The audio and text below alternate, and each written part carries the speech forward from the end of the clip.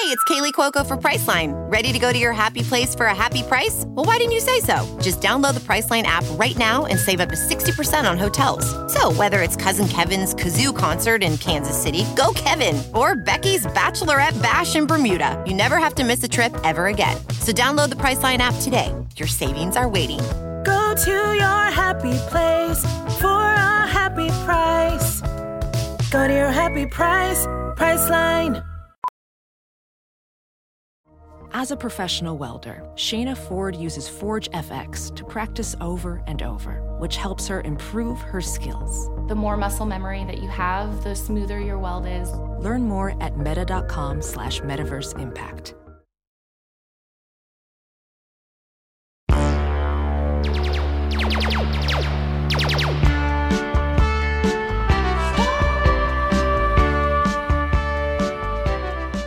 Welcome back to Star Wars Minute.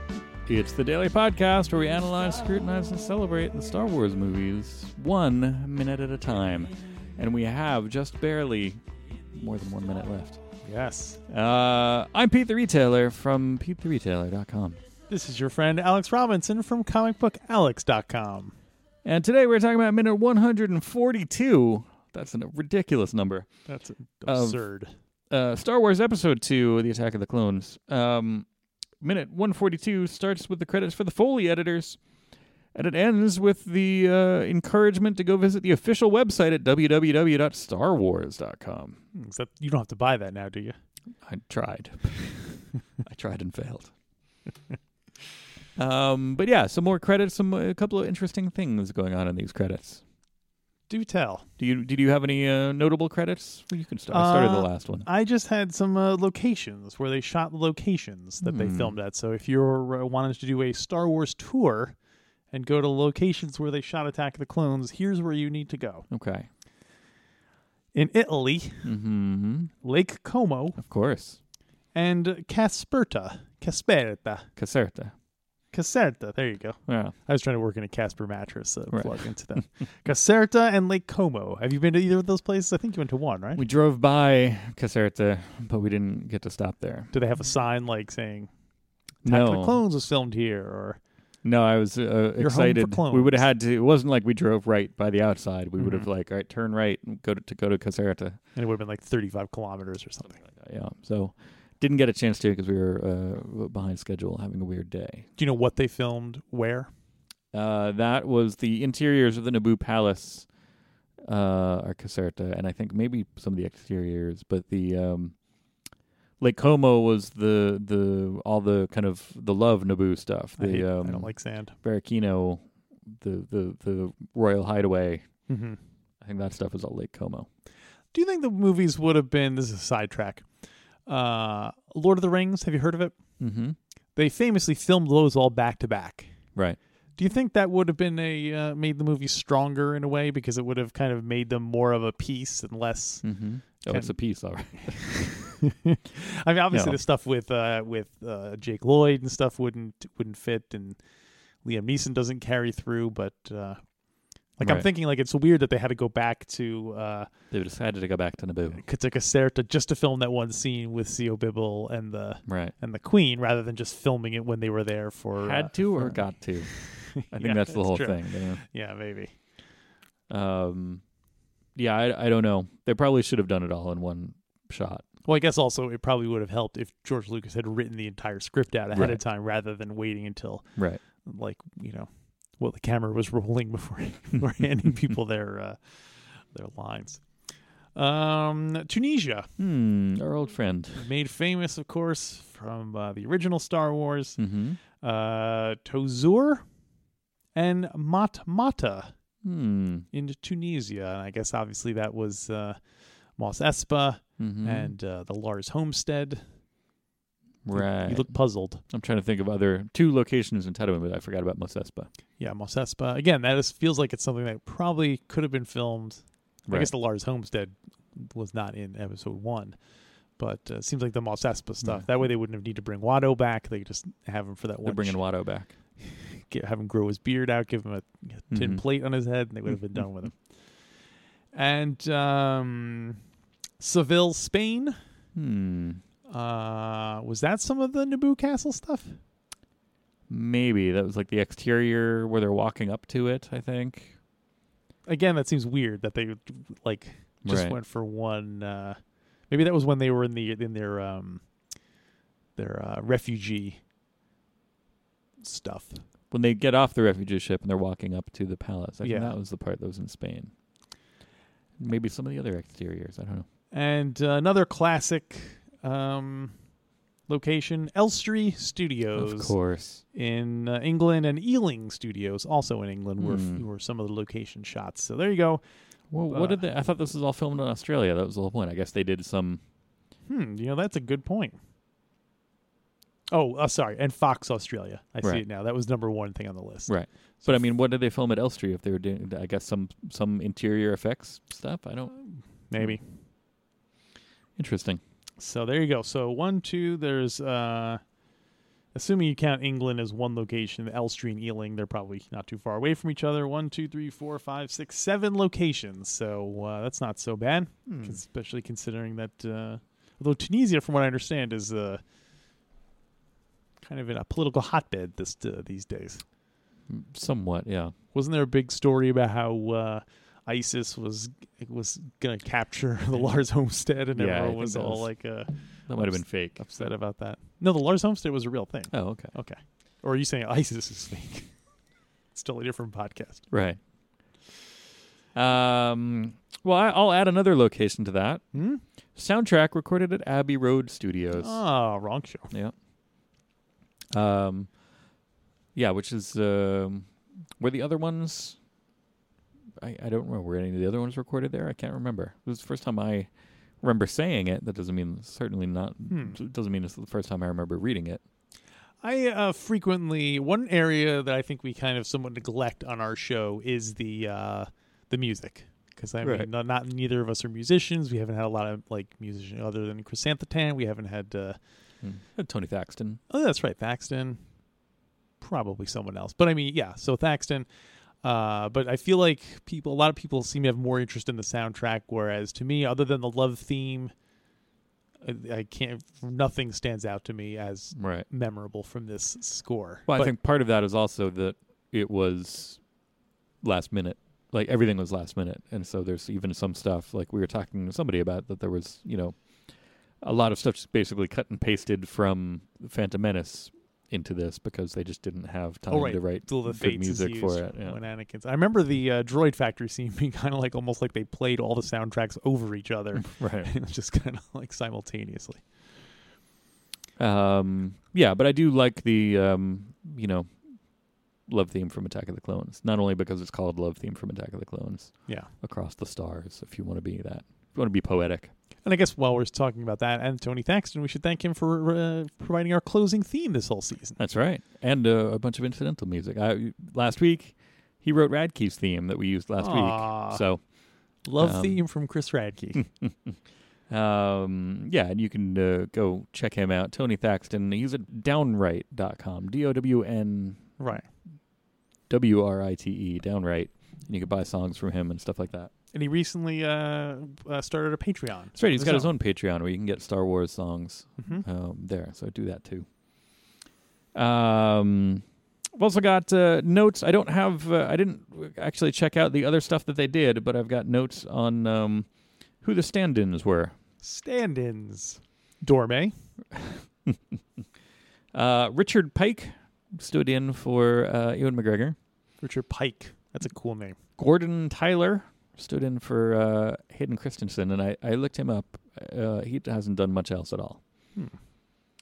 And Natalie Lawley stood in for Natalie Portman. No, they think they hired her just because it was It less was easier. confusing. She was like, it wasn't even an official stand-in. She was just kind of Yeah. like, just go in there, and if they say Natalie, you say yes. It is funny that Natalie Portman's stand-in was named Natalie just when the Queen had stand-ins. You never know what happened to Dorme. She wasn't even invited to the wedding either. Well, she would have blabbed all over the place. You think so? You Yeah. don't think they have like a vow of secrecy, like She knows she's getting paid by, paid me? you paid me. Do you think? I guess maybe when Padme died in childbirth, do you think someone wrote a tell-all? Oh, I thought you were going to say, do you think somebody wrote to Dorme? Yeah. Or also after Padme died, maybe Anakin should have, Dorme should have stepped up as the next, as the substitute Mrs. Skywalker. At the time of this writing, this is a bit of a digression, but it's the credits. Who cares? Mm-hmm. I'm reading the Tarkin novel. Oh, right.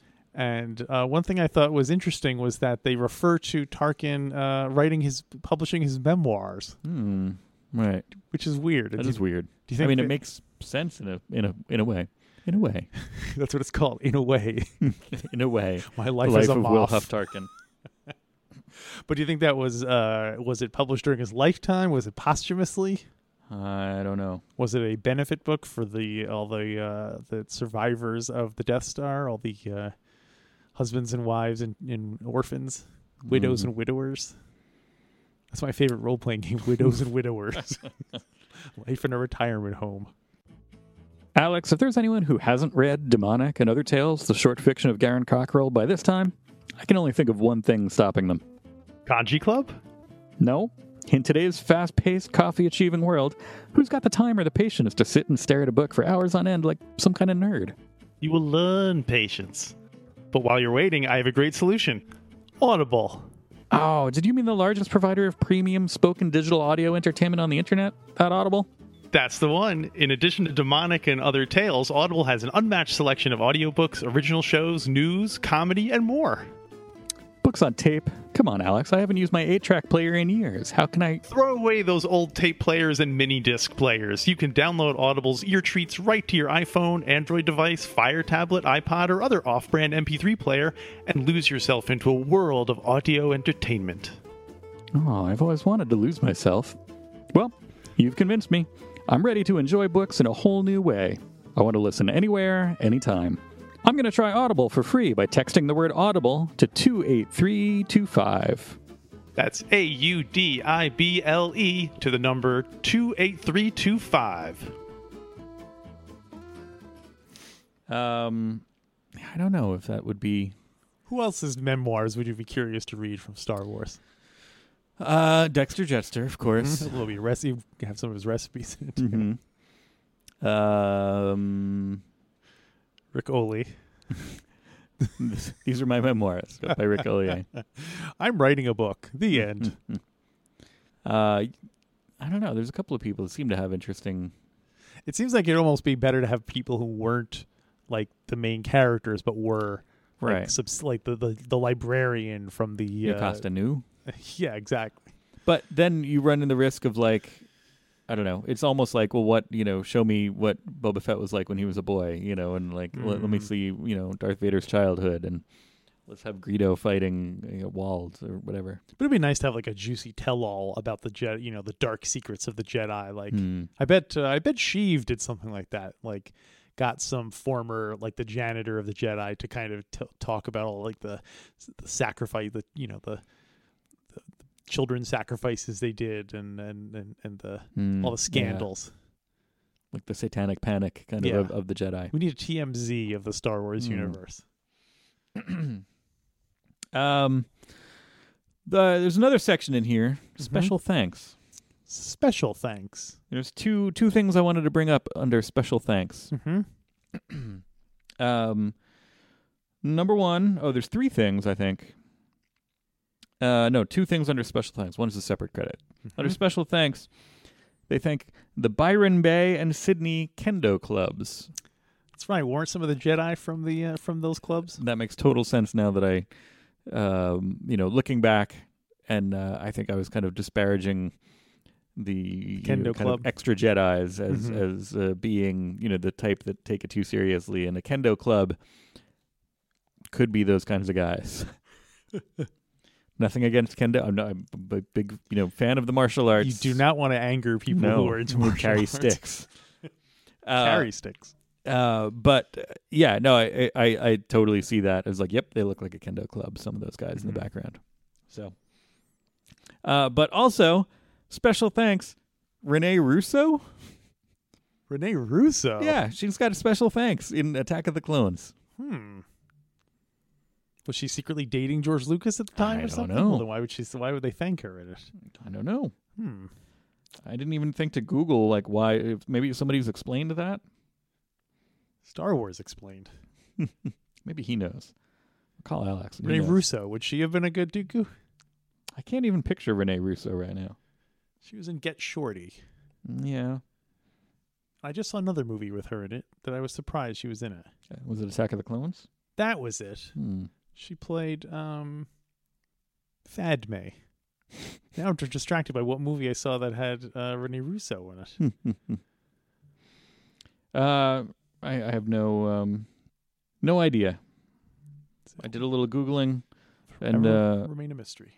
one of the first things that came up for some reason was episode 76 of Attack of the Clones Minute. Weird. With You Hal. Googled Rene Russo. Rene Russo Attack of the Clones, and one of Hal Lublin's minutes came up. So maybe Hal knows the answer. There's also a credit in here, 3D scanning by Gentle Giant. And we just ran into this. I was confused about the booth at Star Wars Celebration earlier this year. Because 3D Systems is a company that is run by the guy who holds the patent for stereolithography, 3D printing. And they had a booth there that was with Gentle Giant, and I was like, well, why is the toy company here with one of the biggest 3D printing companies? And it turns out that Gentle Giant does a myriad of things. They do take the toys, and what they do, I think, is 3D scan the old Kenner figures and then print them, manufacture them in large sizes, which makes total sense. Yeah. But then they also did 3D scanning for the movie, where they do, if they need somebody's Christopher Lee's head, they'll do a 3D scan of it at Gentle Giant, and then they'll give it to the effects guys. And so they have a whole setup where they do 3D scanning and printing, and they'll do 3D scanning for a lot of different movies. Their resume is quite large, but then they also do the toy reproductions. It all makes sense now. It all comes together. Bring me the digital head of Christopher Lee.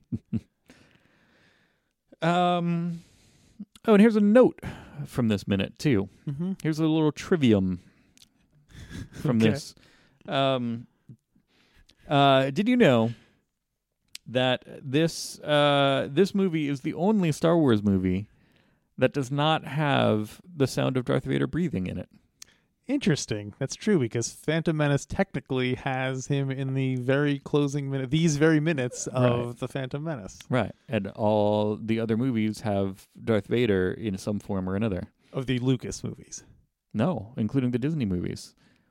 When did we hear Darth Vader breathing in The Force Awakens? When Kylo Ren is looking at the helmet, you hear Darth Vader breathing. I did not. And then in realize Rogue that. One, of course, you hear Darth Vader he's panting and wheezing Yeah. after exerting himself. Choking on his perspiration. Mm-hmm. That's interesting. So yeah, this is to date. This is the only. I'm assuming future movies might Yes, this fall in is line. as of May 2017. Right. But that's an interesting note there. That Maybe is that's interesting. that could have helped it. Maybe throw in some Darth Vader breathing somehow. And a Death Star. Although I guess we did see the Death Star briefly. That's true. Speaking of which, Speaking of the Death Star, we love doing little listicles. Mm-hmm. I wrote down 3 ways I think this movie would have been improved interesting. without substantial. Well, I don't know if they would have been substantial changes. I guess 2 of these would have been substantial changes. Mm-hmm. Number 1 is the dialogue. That's a major change. That's substantial. Well, I mean, you could keep the same plot and just make the dialogue a little less, Again, I think it's execution. I think if you'd had the dialogue, just had it performed, it would be significantly better. It would not be a sticking point. I'll tell you what, we'll do 2 different versions, one in which I rewrite the dialogue and one that goes with the original. Okay. We'll do an A/B test. I think a big weakness of the movie and for the overall structure of the prequels is that Anakin and Obi-Wan spend almost all their time separate. Right. I agree with that. I think we agreed that it probably would have been stronger to have Anakin, Padme, and Obi-Wan going on adventures together. Right. And that would have been fairly easy to accomplish. You could easily have Anakin and Padme going to Kamino, and then,